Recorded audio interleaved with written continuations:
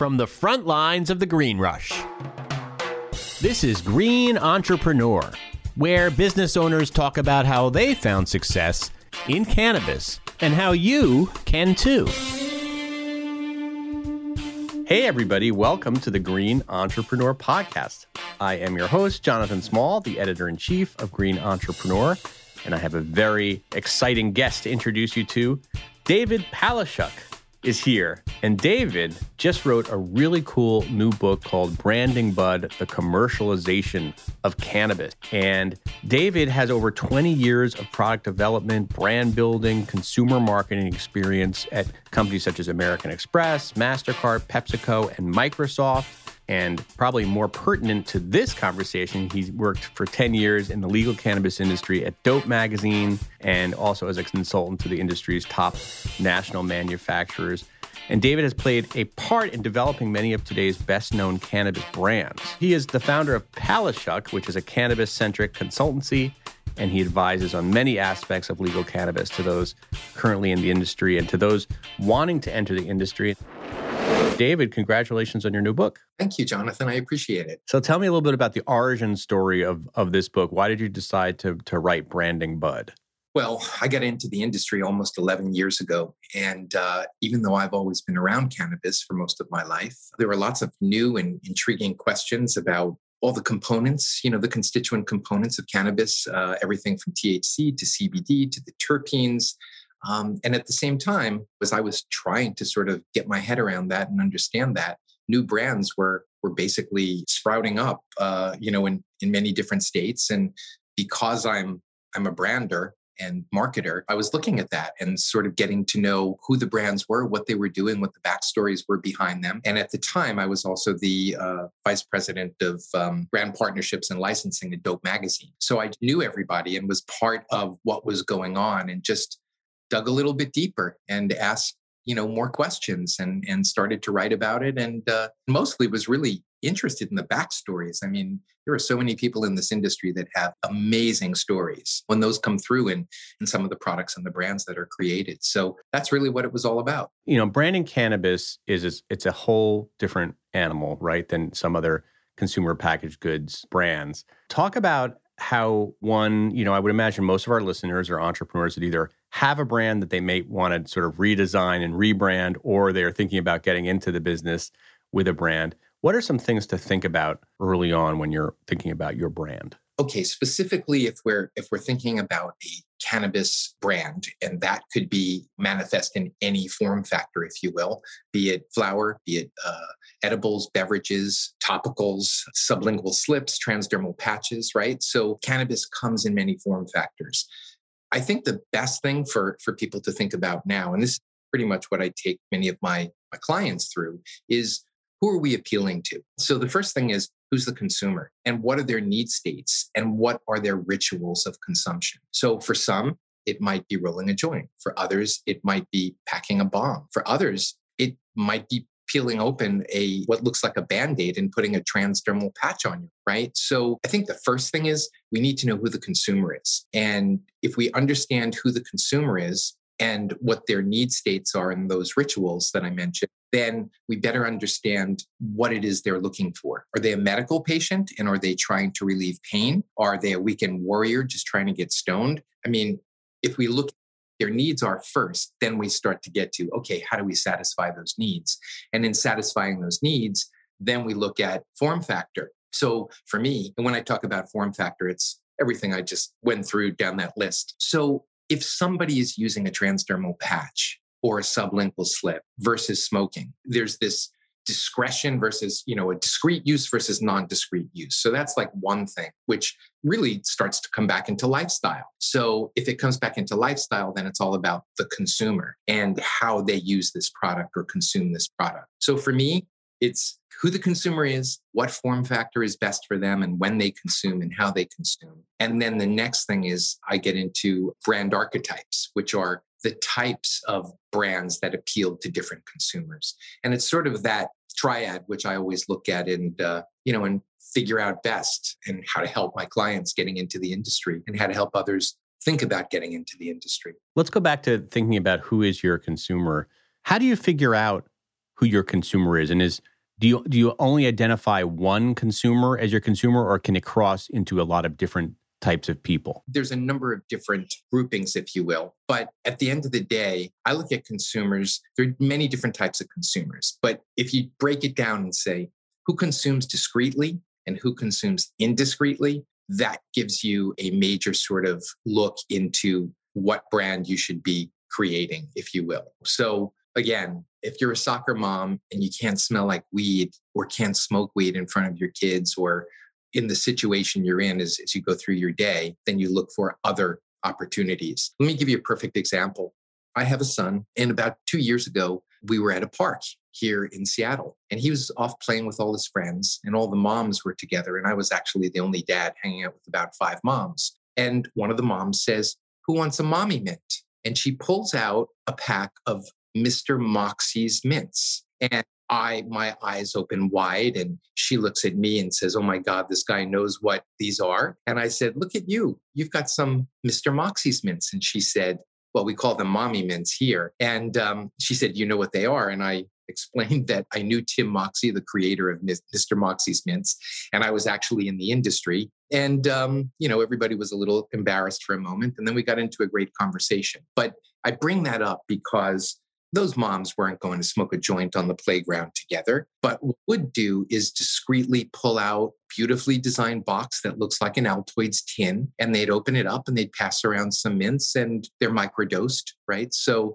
it totally fits into who these moms are and the occasion that they're enjoying, that they're experiencing. And so that was one of the sort of awakening moments for me when I was like, wow, branding is really important. Packaging is really important. Maybe you should have called them mommy mints. That's a great name. Exactly. But look at how, this group of moms related to this product in their own personalized way. And it was pretty cool. And I still continue to joke with those moms over at the playground about that. Right. So what's an example of a less indiscreet, you don't have to be specific about a brand, but what would be a packaging that might be under the other kind of banner of like people who are maybe not like canna curious, but are actually more over old OG cannabis smokers? Well, I mean, let me even go the other way, and I'm going to make an extreme case here. There's a company called Lyra Cannagars, and Lyra Cannagars make some of their platinum-plated Cannagars sell for $15,000. They've been on Vice's Most Expensivest. People fly into Boeing Field in their private jets to pick up these things on their way to Vegas. So that's the other example. So if you have a platinum-plated Cannagar, you are most definitely going to light that up in front of your baller friends and show it around and let the smoke waft in the air and pass it around. And so that's almost the extreme opposite, right? Of not only consumption, but the willingness or the desire to show your consumption of cannabis, and a really pricey Cannagar as well. Yeah. It's so interesting. I bet some brands kind of want it both ways, right? I can imagine you're like, well, I want to be for the Canna Curious, but I also want to be for the Cannagar crowd. Like I want to be, why do I have to limit myself? Do you find it's important for brands to really make that decision early on? Like, who am I really for? Or can you be for both? You can be for many things, and there's many types of cannabis consumers. I think in the examples I just gave, those are two really wild extremes. So, one you're trying to hide it, the other you're trying to flaunt it. So in that case, that might be a little bit difficult. But yeah, generally speaking, there are many brands that appeal to many different consumers for different reasons. And actually, one of the things I've done in the book, and I just do this naturally just because I'm a brander and marketer, but for the last 10 years, I've been looking at cannabis brands and saying, who are they appealing to? And as I've developed brands, right, I have to ask myself that question all the time too. Who am I developing this brand for? And some brands allow themselves to appeal to many different groupings. Others don't. What I've come up with in the book are the 14 cannabis brand archetypes. And the 14 cannabis brand archetypes are, well, let me even step back. A brand archetype is a marketing shortcut. It's a way for people to understand what the product is immediately. So if something's natural and organic, typically it's marketed in green and there's all these other things on it. So you immediately know, okay, cool, this is an organic product, I relate to that. So when in cannabis, over the last 11 years, I've seen sort of this moving landscape, if you will, but there are very specific types of products. And I just want to make it clear, like they do overlap and they're not mutually exclusive, right? But I've got a list of 14 brand archetypes. And let me roll. Yeah,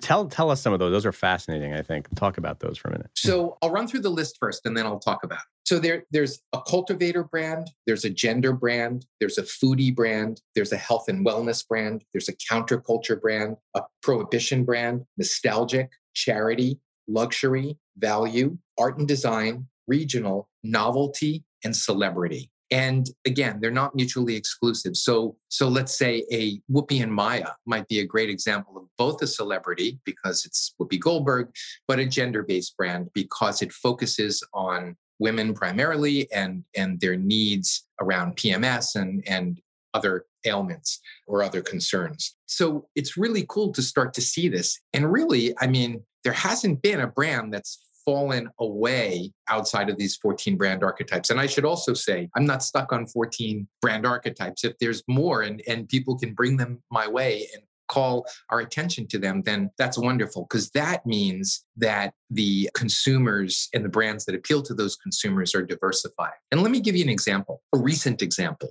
Over the course of the last year during the pandemic, there's been a number of new brands that have come out, which are now, they're either B-level buds or they're shake in pouches of more of a higher quantity. So maybe you can get a half ounce or an ounce. Brands like this are Baker, maybe Nickel Bag, some of the others. But I think that's because and a result of the pandemic, people not wanting to go out. So when they do go out, they buy more weed at a time.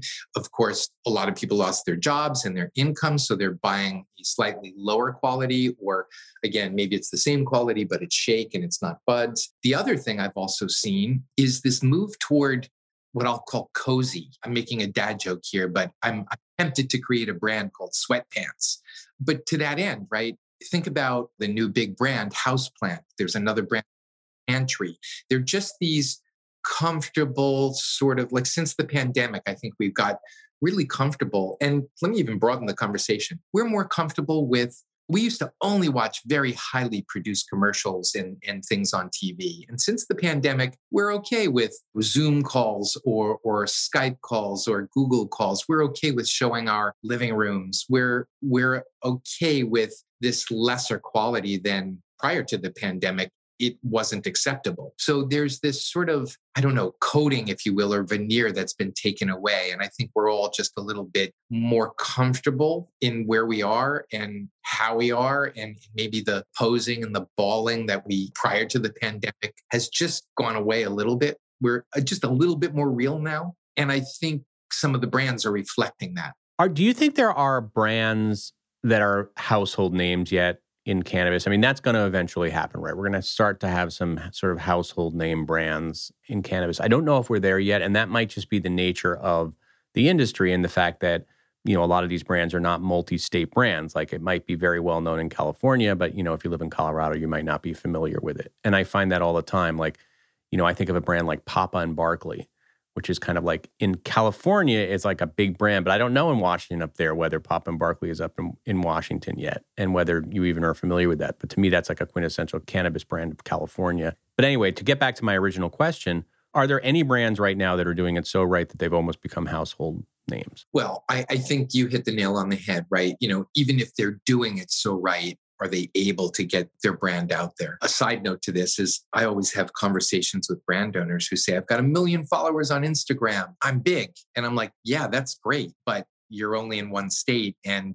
10,000 of those 1 million can actually buy your product. So where does the rubber hit the road? But to your question, I think it's really intriguing. Papa and Barkley is not here in Washington, although I certainly know them. And again, I'm the outlier. I'm the guy that travels to all the states looking at.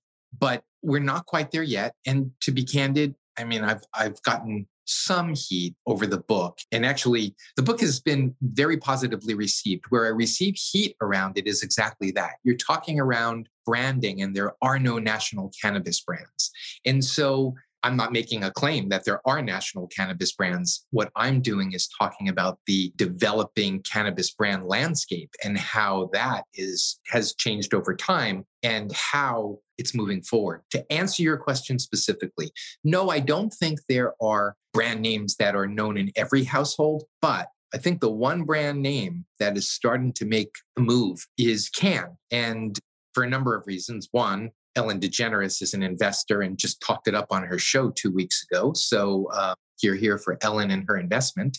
And Chelsea Handler is also involved, which was also mentioned as Ellen talked about it. So there's a few things which I think is really intriguing about Cann. One, now they've got very well-known people talking about it on national, if not global television shows. Two, it's a really different approach. It's a beverage. It's not flower. So again, it reaches back into these rituals and need states of the masses, which everybody drinks.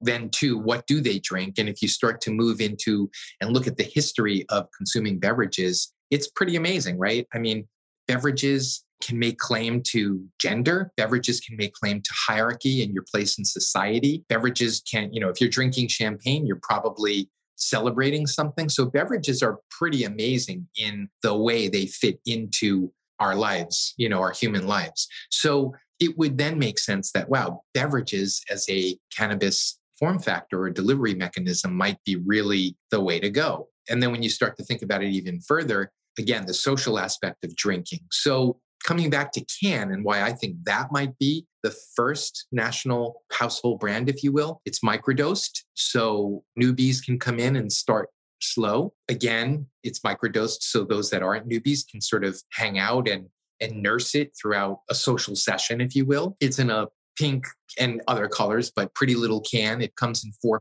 So it's now really marketed and built as a consumer product good. And I think with that and all the other stuff I mentioned, the bells and whistles and the people talking about it, I think Cann has a great chance of being that first national brand. And then even just to digress, I mean, PBR is in the California market with cannabis-infused seltzer. So on some levels, you could say, hey, there already are well-known brands and nationally established, globally established brands in the market. But I think more will come in as time comes and more will be developed as time comes as well. It's interesting you mentioned Cann. I've written quite a bit about Cann.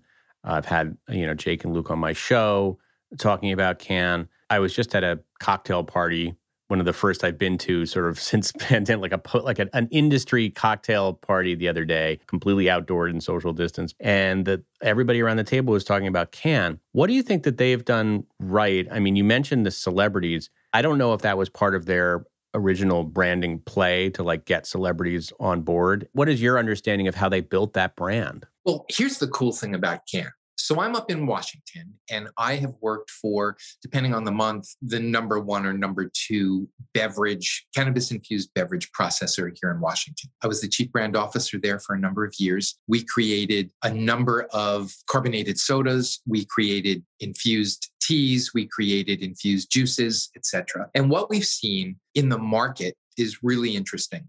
So moving back to the early days of beverage, if you will, in the Washington market. Let me just call out a few things. There's 100 meg THC cap on a bottle. Even though there's 100 megs in that bottle, each serving is 10 megs. So technically, for a bottle of soda, it's 10 servings. You and I know that once you crack open a bottle of soda on a hot summer day, you're not going to drink 1/10 of it and say, okay, that's my serving. So really the approach was, let's create a 30 meg bottle, let's create a 50 meg bottle, let's create a 100 meg bottle. And they're all the same flavor profile or multiple flavor profiles. So if we had 5 flavors, we were actually selling 15 SKUs in the market, right? One at the low dose, one at the medium dose, one at the high dose. And we quickly saw, regardless of the flavor, that everybody was buying the high dose. They were buying the high dose, I think, primarily, 1, because they wanted to get fucked up, but 2, because when you do the math and you start to say, well, wait a second, this bottle is this, and this bottle is this, and this bottle is this price, I could get twice as much THC in this bottle for not twice the price. Let's just go with the value play, right? It makes sense. So people run this equation through their head when they purchase and they buy now the 100 meg bottle. Okay, so now we've seen this movement here in Washington toward everybody moving toward a 100 meg bottle. We've seen is a second sort of movement, which is now the brands and companies and consumers started to move toward 100 megs, but not in the soda bottle, but now in a shot. So now we realize, okay, people do want to get fucked up because what they're doing is they're taking swigs of 100 megs. So there was both a movement toward the ceiling of THC in the bottle, and then even a second movement to concentrate and lose the liquid and make a shot out of the 100 meg THC. So now there's a number of 100 meg THC shot products on the market here in Washington. So when you look at that, and then all of a sudden you see cans approach. And honestly, my head was spinning the first time I heard about can. And then, of course, I reached out to Luke and the guys and just really started to speak to them about their strategy. And what became clear was, they were coming from the opposite end, which was, hey, if we're going to normalize this, if we're going to create opportunity for socialization with a beverage, then it's got to be microdosed, not only for the full day, if you will, but also for those newbies that are coming in and saying, hey, I want to give this a shot. Maybe I'm going to have this instead of my drink, or I want to try cannabis in a slightly different way. And that's where they killed it. They came at the opposite way that everybody else did. And now really they're the leading edge in terms of normalizing cannabis-infused beverages, in my opinion. And so bravo to them, that said, hey, we're just going to work it from the other end. And they're doing it. Yeah. So they're at 2%, I believe it is, per can. And you were like, you were in the 100. That's amazing. Yeah. And you had mentioned one of the trends you're seeing right now. You mentioned Houseplant, the sort of cozy brands and sort of like post-pandemic, I still don't want to get out of my sweatpants brands, right? What are some other things that you're seeing in the marketplace? I'm sure you always have your eye on things that are even maybe 6 months out, but are there any other sort of trends you're seeing as far as branding in the cannabis industry right now? Yeah, I am. One, definitely beverages are taking off for sure. But, moving back to flower for a minute, I definitely see this sort of nostalgic riff sort of taking place with brands like Dadgrass or Vacation or just other brands sort of like going in slightly different directions. And I think too that, that hits on something right, in terms of sort of older consumers, baby boomers consuming now, maybe consuming more because of the pandemic. Again, these brands sort of talking to them like Dadgrass or even a brand like Vacation. While it's not necessarily geared toward an older generation, there's certainly a nostalgic component to Vacation. So I think these brands are really speaking to the different segments that are starting to, these segments have been there, but I think they're starting to come into focus, right? We're starting to understand like, oh yeah, okay, cool. Now we're starting to see these people show up. You can walk into a dispensary or a rec store and see people in their 60s. I went into a rec store not too long ago and was blown away. I was like, everyone was in their 50s and 60s except the bud tenders. And I was like, this is amazing. So it's cool. It's cool to see new customers and consumers and then the brands sort of offering them products that they relate to. Let's talk about the sort of cliche branding of, if you can even call it branding, but like the sort of Jamaican colors or the, 420 or everything is green. You even had this struggle with Green Entrepreneur where like we're trying to make kind of a hip new entrepreneurial take on, and yet the color is green. Sometimes we use a lot of marijuana leaf imagery. And I don't know if that's necessarily the right approach. I guess that works for some brands, right? But is that sort of on its way out, that sort of old school approach to marijuana where it's like every time you talk about marijuana, you have to show the leaf and, have it be green or have it be Jamaican flag colors or, that kind of thing? Yeah, absolutely. So to a certain degree, I kind of take issue with this. My goal is to normalize the plant. And in normalizing the plant, it's getting rid of all the stigmas, and stereotypes tied to it, which are tie-dye t-shirts and everything that sort of comes along with that. One of the things when I first got into the industry and I started to consult and speak, one of the things I would always do is I kind of talk about how the majority, and this has changed over the years, but early on, the majority of the brands all had leaves in their brand or in their branding. The majority of them were blue and green. And you look at the psychology of color. I mean, yes, blue and green are the two preferred colors by all humans. But at a certain point, if you're building a brand around that, you need to start to differentiate your brand, right? So one of the things I would do when I got into the industry and I'd speak, I'd get up on stage and I'd say, how many people are brand owners? And maybe a third would raise their hand. And I'd say, how many of your brands are blue and green and have a cannabis leaf brand? And they'd all raise their hand. And I'd say, how are you going to differentiate yourself on the shelf, right?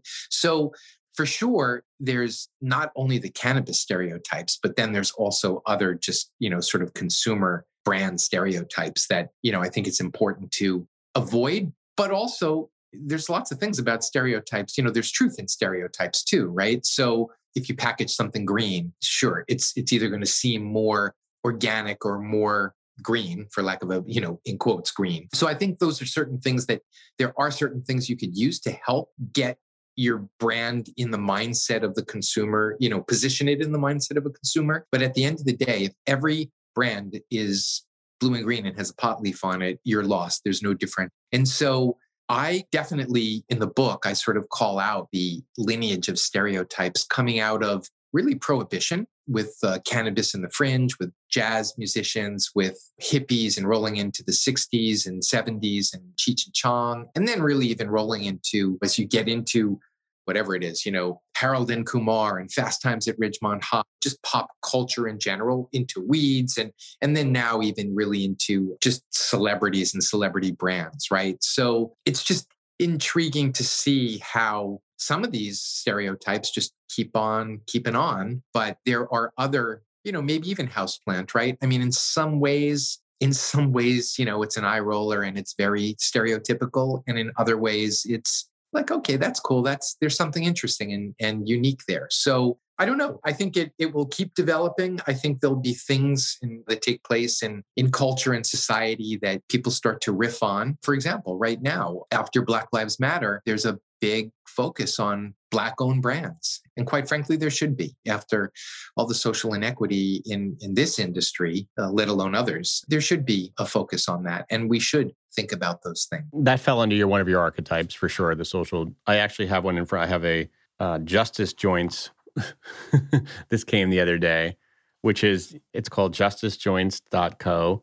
And yeah, the whole branding is just all around 100% of the profits go to prisoner release and record expungement programs for those convicted of nonviolent cannabis crimes. So it has this very, it reminds me a little bit of The Farmer and the Felon as another one exactly like this. So yeah, I mean, I love that, I think it's so helpful, I think, for people to have archetypes. Like you said, they can go out, maybe they find their own archetype or they find a hybrid of the archetypes you're coming. But I think if you sort of go in there saying, okay, it's good to know that it's hard to be a social justice warrior type brand, but also a brand that is for housewives in Atlanta. I don't know, like that, to balance that might be tricky. So I feel like it might be good to find your lane a bit. Yeah. And it's almost like, I don't know, I always share this story just as like an analogy or like a little parable here. Bear with me. So I used to skateboard and actually still do. But I think about this. I think about a kid that rolls up to the skateboard park. His friends are all skating. They're 17-year-old kids. One pulls out a joint, lights it up. They pass it around. It wafts across the park to the moms over by the swings. The moms look over at the kids. They scowl at them. The kids look back and they're like, fuck you, moms. That's what we do. We're 17-year-old skateboarders. And, that's sort of the scenario, right? Now, picture that same scenario and the kid rolls up with a pack of transdermal patches and says, hey guys, put these patches on your arm and like, we're going to feel something in a little while and let's skate. That's just not part of their ritual. That's not just part of the experience. 17, you're looking at the moms across the park saying, screw you, as your weed wafts in the air. So again, there's certain times when certain places and where we are in our lives that different form factors and or different brands sort of make sense to us, like whatever the brand, the canned water brand, Liquid Death, right? Like, again, that's going to appeal to somebody at some point in their life, but I don't see a soccer mom like opening up the can of Liquid Death and giving it to their kids. Here, kids, be sure to hydrate yourselves before you go out and play with Liquid Death. So it's just how those brands appeal and who they appeal to and at what point in their lives are they sort of appealing to them. Well, this is all really fascinating information. Thank you so much, David.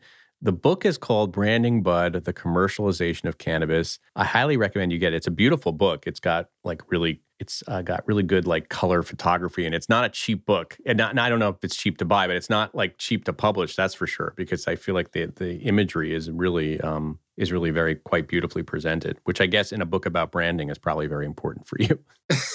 Yeah.